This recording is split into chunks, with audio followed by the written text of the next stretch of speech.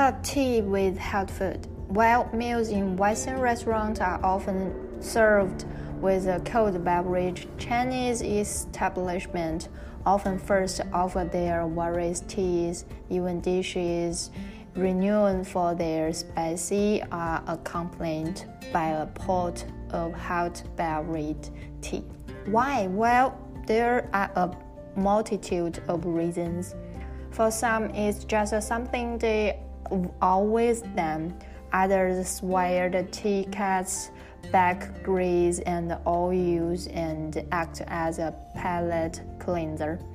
Most, however, agree that warm water as disaster while cold water acts against it.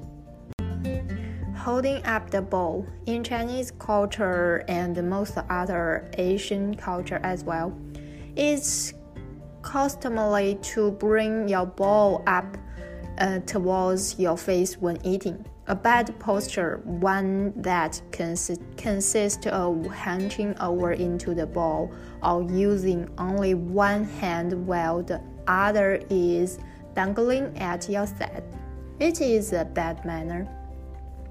In regards to how one ought to hold a bowl, it's quite simple. Your index, middle, and ring supposed to the ridge on the bowl's bottom, while your thumb holds down the top rim. This particular form is to prevent your palm and fingers from getting burned in cases where you having hot rice and soup.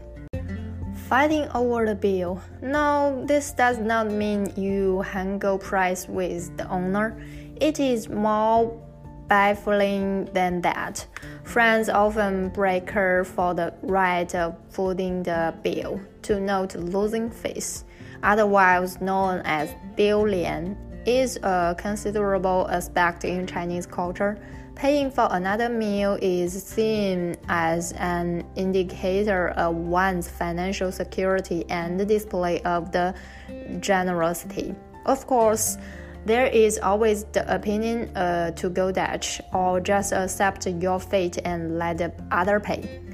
Intense breaking of the bill over occurs between close friends who are familiar enough with each other to engage in friendly fights. Now you are more confident about entering the restaurant. Go ahead while trying to do everything according to the etiquette is a formidable task. What's more important are the simple manners.